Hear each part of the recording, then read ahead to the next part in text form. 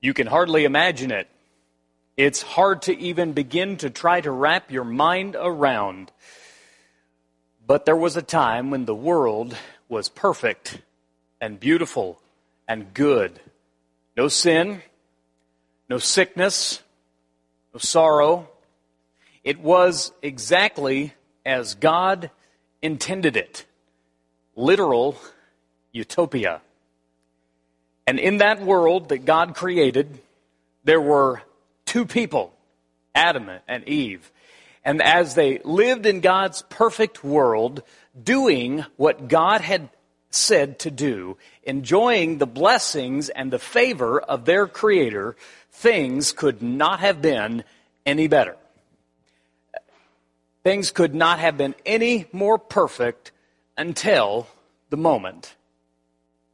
very moment when our ancient foe, our enemy, pictured in Genesis as the serpent, asked a question.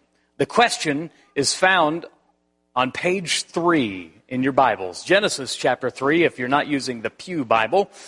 Page 3 in the Pew Bible. If you don't have one of your own, I hope you'll turn there.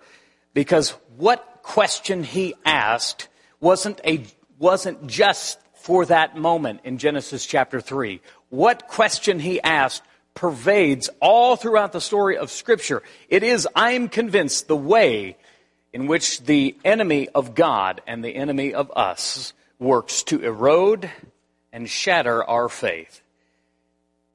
Genesis chapter 3, now the serpent was more crafty than any other beast of the field that the Lord God had made. And he said to the woman, did God really say, you shall not eat of any tree in the garden? Now, we know probably the rest of the story and how Eve answered the question and then went on to bring sin into the world along with her husband, Adam, who was there. But this whole problem began with that 4-word question, did God really say? The question was designed very specifically. See, our enemy has a plan. He has a battle plan. And the thing that the enemy was striking the heart of was the chord of doubt. He plucked it, bing, and it began to resonate in the human heart and all throughout the human story. Doubt in God's Word, doubt in God Himself. Yes, God had really said, but Satan wanted them to doubt what God had said and to begin to erode their trust in Him and His Word. You see, our problems all began with that one single question. Did God really say? And today, our problems are continually rooted in that question. Instead of doubt, as we talk about faith in this series called Faith Fully, what we want to do is begin in the opposite way of doubt, and that is with trust. Faith begins by trusting in God's Word. Now, of course, Adam and Eve didn't have a book. They didn't even have a scroll. They simply had the Word of their Creator. And God had told them what to do, but it was up to them whether or not they would trust Him enough to do what He said. Now, for us today, we have the advantage. We have scrolls that were converted and made. Many of us have so many Bibles. I have countless number of Bibles in my office and in my home. We have all throughout. Just at the typing into Google, we can find instantly so much of God's Word. But that's not matter. What does not matter is how much of God's Word is available to us. The question is how much of God's Word is going to be within us. See, the writer of the book of Romans, we're in the New Testament, Romans chapter 10, the Apostle Paul is writing about the message of salvation to all people. And he's talking about the importance of preaching the Word and sending the Word out. And here's what he says. This is page 1213 in the Pew Bible. If you're following along, if you know your Bible, just turn to Romans chapter 10. He says in verse 14 of Romans 10, how then will they call on Him in whom they have not believed? And how are they to believe in Him of whom they have never heard? And how are they to hear without someone preaching? And how are they to preach unless they are sent. As it is written, how beautiful are the feet of those who preach the good news. But they have not all obeyed the gospel, for Isaiah says, Lord, who has believed what he has heard from us? So faith, this is verse 17, so faith comes from hearing, and hearing through the word of Christ, or the word of God, depending on the translation. You see, faith, as it did for Adam and Eve, for us is the same way. Faith begins by hearing the word of God. Now, what I mean by that is not, do you hear me now? Right now, this very moment, as I'm preaching the word of God, there are some people not paying attention. They're not listening. They're hearing me, but they're not hearing me. Okay? What we're talking about is listening, not in terms of can you audibly hear my voice, but I mean, are you hearing the word of God? Paul says faith comes from hearing the words of Christ. That's why at Northside we place such a strong emphasis in Bible classes and devotional times and preaching. That we want you to hear from God's Word. We have cases of these Bibles in a room in this building for the purpose of getting you the Word of God and getting you into the Word. We have a television ministry that's been going on for 34 years now. And the whole purpose is to get people not in front of their TV, but in front of the Word of God, that they might hear the Word of God. Why is that important? Because there's something about these words. There's something about these words that impact the human heart. There is a divinely inspired element to these words which make this book different from any other book. These words different from any other words. Perfect. Divinely inspired. As the prophet Isaiah would say in Isaiah 55, it's like the rain coming down from heaven that accomplishes his will in our hearts. So we have to have open ears and open hearts to the Word. This is where faith begins. John chapter 17, verse 17. Jesus is praying. He's praying over his disciples. And he prayed specifically for this. Listen to this. This is page 1159, the Pew Bible. John chapter 17 in your own Bible. He says this, they are not of the world, just as I am not of the world.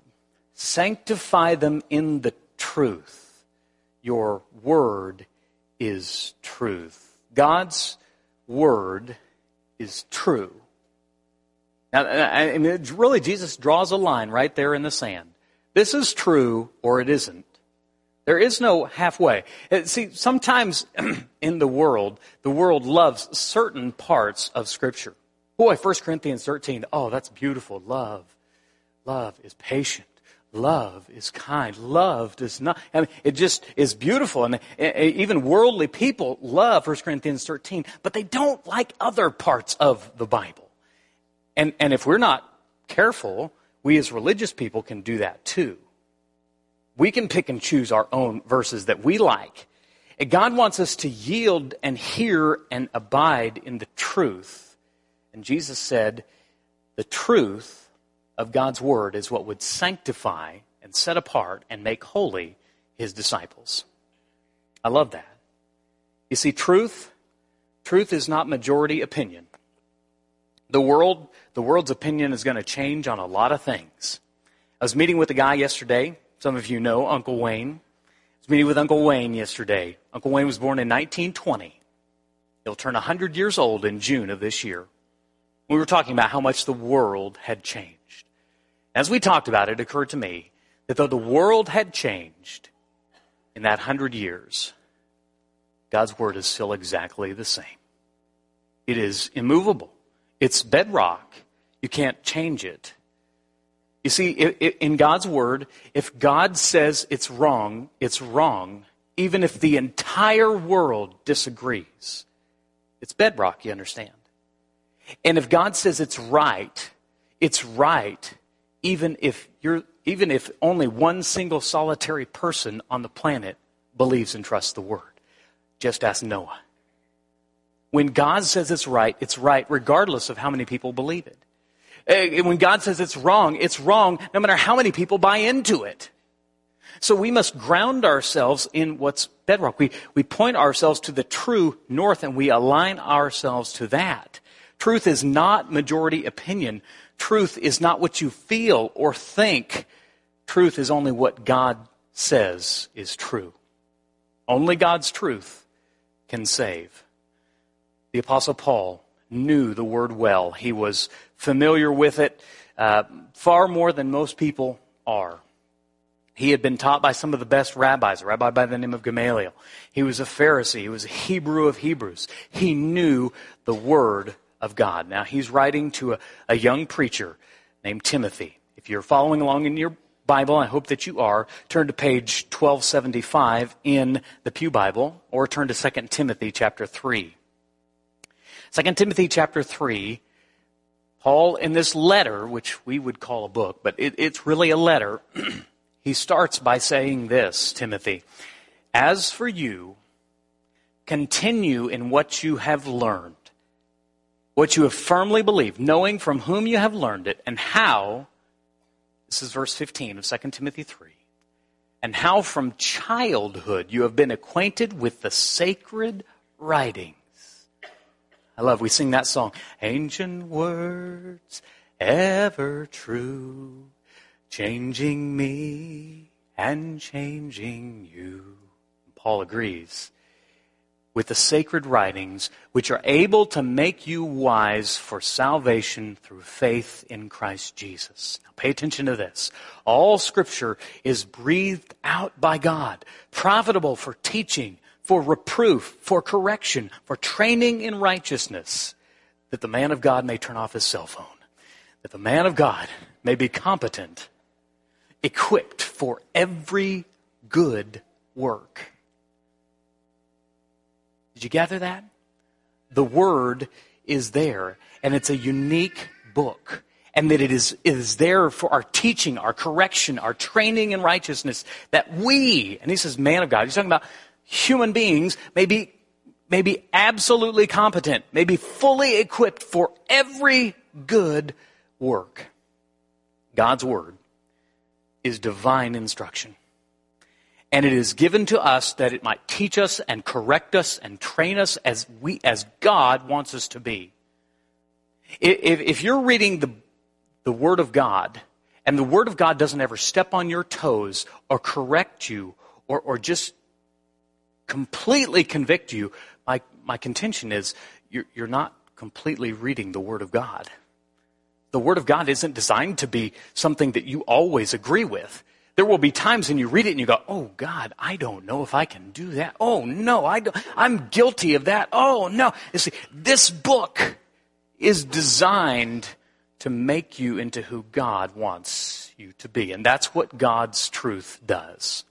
The challenge is, we live in a sort of a post-truth world. It's one of the more dangerous times to be living as a Christian. One of the more dangerous ideas is this simple, profound lie known as your truth. Live your truth. You are your truth. And this is nothing more than garbage. There is not your truth and my truth. There is only God's truth. Now, can I just tell you for just a second? My job is to preach that book. You see, don't put your faith in the preacher. Put your faith in the Word. My job is to preach the Word. I don't even have all the truth. My heart is deceitful. My mind doesn't know all the facts. I am an imperfect human being preaching a perfect Word. My understanding is finite, but God's is infinite. My life is limited, but God's truth is unlimited. My life has a beginning and an end. God's Word has no beginning and no end. It's always true. Trusting God's Word is about trusting His Word and His ways above my own. And that's not always easy to do. When my opinion differs with what God's Word says, you know what my job is? To change my opinion as quickly as possible. That's what we mean by by understanding that I don't have truth. I aspire to know God. As Paul would say, I desire to know Jesus Christ and Him crucified. He is the personification of truth. My job is to yield to Him. So may we understand that this is a lie. You don't have the truth, and neither do I, except where we have God's Word. That is what's true. Now, the world mocks at such an idea. Oh, come on. That is highly intolerant. You should be much more tolerant of so many other worldviews and other people and other truths. You haven't lived their experience. You don't know. You can't feel what they feel. I mean, this is a big thing. Sorry, I got to preach to millennials here. This is a big thing. Everybody feels now. I mean, you even hear it. Listen to you talk. I feel like. Well, can I gently say, so what? Feelings don't matter. Even our facts aren't always fully complete. So when we humble ourselves and we understand that our feelings, Adam and Eve felt like maybe eating the fruit, partaking of what God said not to. We have to understand that we don't have truth. God has truth. So may we not strive to live out your truth. May we align ourselves with God's truth.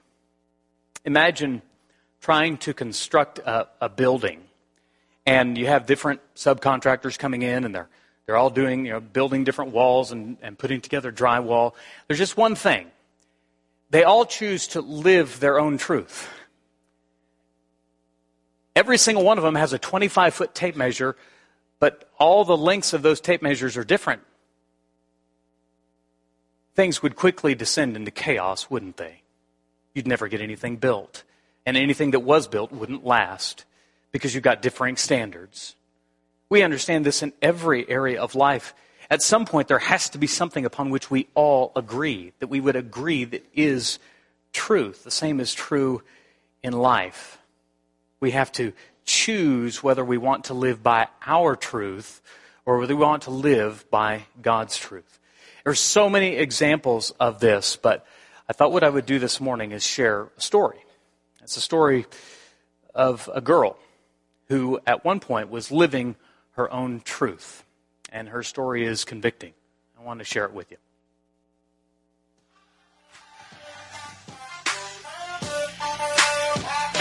I was 15, and I started dating a girl that lived down the street from me. It was my first time ever dating someone and being official. I was pretty pumped. I got a hickey. My dad saw it and was livid. I love her. It's a girl, and I'm going to be with her, and this is how it is. Yeah, it went terribly. I guess she told some people, and so they came to me and asked me, "Are you and her gay together?" I can either cower away or I can own it, so I'm going to own it. I said, yeah, what about it? Love is not necessarily between a man and a woman. The problem was backwoods thinking. And if you were truly a Christian, you were on my side. And if not, you were legalistic and you needed to reread what God was really about. Judge not. God being love meant God was nice and God was chill with what you were cool with. By 18 and 19 and 20, I was super wild and in serial relationships with women. When I got to nursing school, I met the girl that I ended up being engaged to. I kind of slowed down a little bit for her because she had 2 kids. And then at 22, I got invited to a Bible study. I expected them to bring up my lifestyle really early and then would use that as justification for not coming back. So I agreed to go. Different women in the circle were talking about different experiences they had. I have nothing like that, and it bugged me. I could not stop thinking, what if all of it's true? Are you sure this is who you are? I couldn't stop questioning. I need to feel okay, because I don't feel okay anymore. I googled verses on homosexuality. Those who practice homosexuality, which was me, and also drunkards and a bunch of other things that I would have been. I realized that I was in the will not enter the kingdom of God lineup, and it scared me really, really bad. And then I read verse 11, and it says, "And such were some of you, but you were washed, you were sanctified, you were justified." I realized that there are people in the same place, and they were saved and they were changed, and that God could do that for me too, and that I needed that. I could hold on to my sin and reject God, or I could turn to Him. All the debt that I'd racked up living like I lived didn't have to be mine if I could trust Him. So that was it. I knew what I wasn't going to do because it was right there. It was black and white. I'd twisted those scriptures before. I'd argued them down. I'd said, "Judge not," to them like that mattered. And then that day, it was like my eyes were really opened. I was amazed at the grace He'd shown me.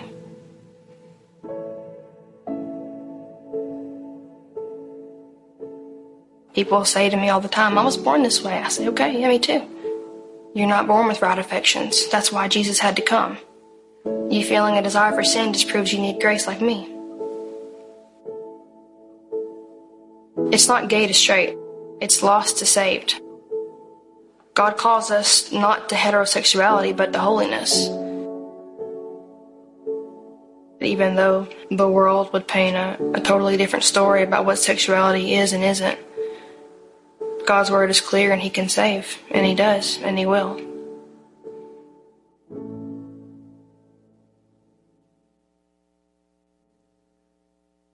It was right there in black and white. The power of the Word. Why it's so important for us to understand that this holy book, this holy Word, has the power to change life steeped in sin, to change it forever. May we never forget that the words which you and I read and study and understand are life-giving, life-changing, eternity-changing Word. The world didn't correct her, but the Word did. The world would say, just live your truth. Just live as you want to live. Just enjoy it and be happy. That's what God wants. And the Word said, no. God has better things for you. You see, faith not only begins by trusting in the Word, but bringing us to the very same point that she came to. Regardless of what our sin is, she had to come to the point where she didn't just believe the Word, that she actually chose to yield to the Word. When we look at God's Word, when we read it, we can twist it, we can argue it, we can put it, we can say, well, this scripture, this explains this. You're going to go to college and you're going to get very smart people who say, well, we're more sophisticated now than this ancient book. You see, you're only bigoted if you believe the craziness of that book. And I'll give you all the reasons why. But it's this Word which changed you, and it's this Word which will change your children and your families. And we only experience that kind of change when we begin to trust it and when we begin to yield to it. Faith begins in trusting God's Word and in yielding our lives and our hearts to the Word. You see, the blessing comes only when we choose to do what God says to do. Turn in the ancient Word to John chapter 8. John chapter 8. Jesus here is speaking to the Jews who had believed Him. This is page 1148 in the Pew Bible. So Jesus said to the Jews who had believed Him, this is John 8:31. If, catch this, this is so beautiful. If you abide in my word, you are truly my disciples. It's not just a matter of calling Jesus Lord. It's a matter of abiding in His word. And then He says, oh, I love this. And the story that we saw bears it out. And you will know the truth, and the truth will set you free. I love watching people being set free. Set free from sin of all kinds, when we come to the truth and decide to yield to it. You want to be a slave to sin? It's pretty easy. Just live your truth. But if you want to be free from sin, and it means living by God's truth. That's what Jesus said. May we know the truth and not just know it. May we allow it to set us free. The brother of Jesus, James, we had just finished up our Sunday morning Bible classes on the book of James. And at the very beginning of that book, he says something that I've always loved. He says, don't listen to the word. You say, that's kind of strange. Go ahead and turn James chapter 1, page 1291 in this book, James chapter 1, verse 22. He says, do not merely listen to the word and so deceive yourselves. Do what it says. You say faith begins in trusting God's word, and faith continues as we yield to God's word. May we then, as we trust that word, that holy word, long preserved for our walk in this world, may we not only trust it, may we listen to its promises. Turn to 1 Corinthians chapter 6. 1 Corinthians chapter 6. The Apostle Paul, writing to a church that struggled with sins of all types, division, anger, gossip, sexual immorality, all kinds of sin. And this is, in fact, these are the scriptures that the young lady had read. Page 1223 in the Pew Bible, 1 Corinthians chapter 6, starting in verse 9. Or do you not know that the unrighteous will not inherit the kingdom of God?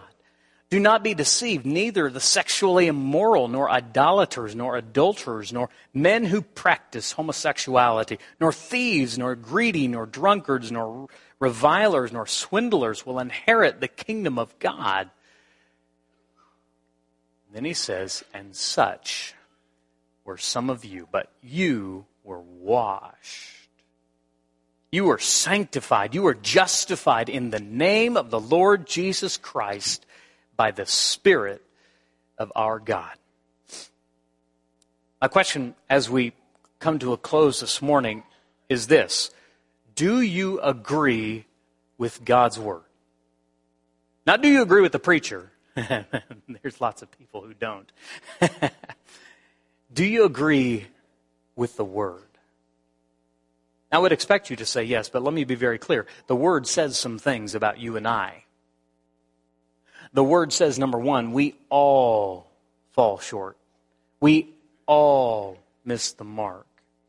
We all, compared to God's standard of goodness, are not good. And we all need the sanctification and the atonement of Jesus Christ. We are all sinners in need of a holy Savior. All right, you say, yes, I agree with that. All right, then how do I get to a Savior? And some preachers will say, well, now I'm just going to have just a moment here. Would you just bow your heads and say a little prayer with me, and then you'll have Jesus in your heart. But the Word doesn't say that. You won't find that in this book. And some people say, well, all you have to do is just believe. Just say, Lord, I believe, and you will have Jesus. But the Word doesn't say that either. Jesus said, believe and be baptized, and you will be saved. All right, then. Do you agree with the Word?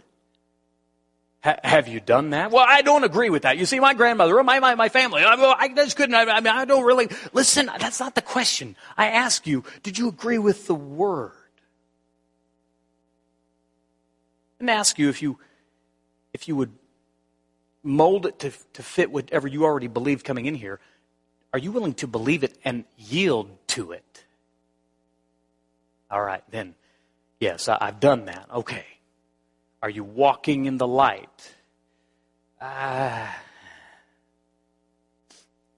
This morning, the question is simply, do you agree with the Word? Do you trust the Word, and are you yielding yourself to it? The Word's always going to be true, but whether or not you yield to it is completely up to you. It's in your hands. You've got to make the choice. And so my question was to talk about faith. Faith begins the Word of God. It begins by trusting God's Word. For Adam and Eve, it was trusting that what He said was true. Had they done that, we wouldn't be where we are today. But they did. And so Jesus came. And He came to live and to die for us and to redeem us from sin. And we can have His saving blood, be washed, be changed, be sanctified through Jesus. And He said simply, if you'll believe and be baptized, Peter said, for the forgiveness of sins and receive the gift of the Holy Spirit.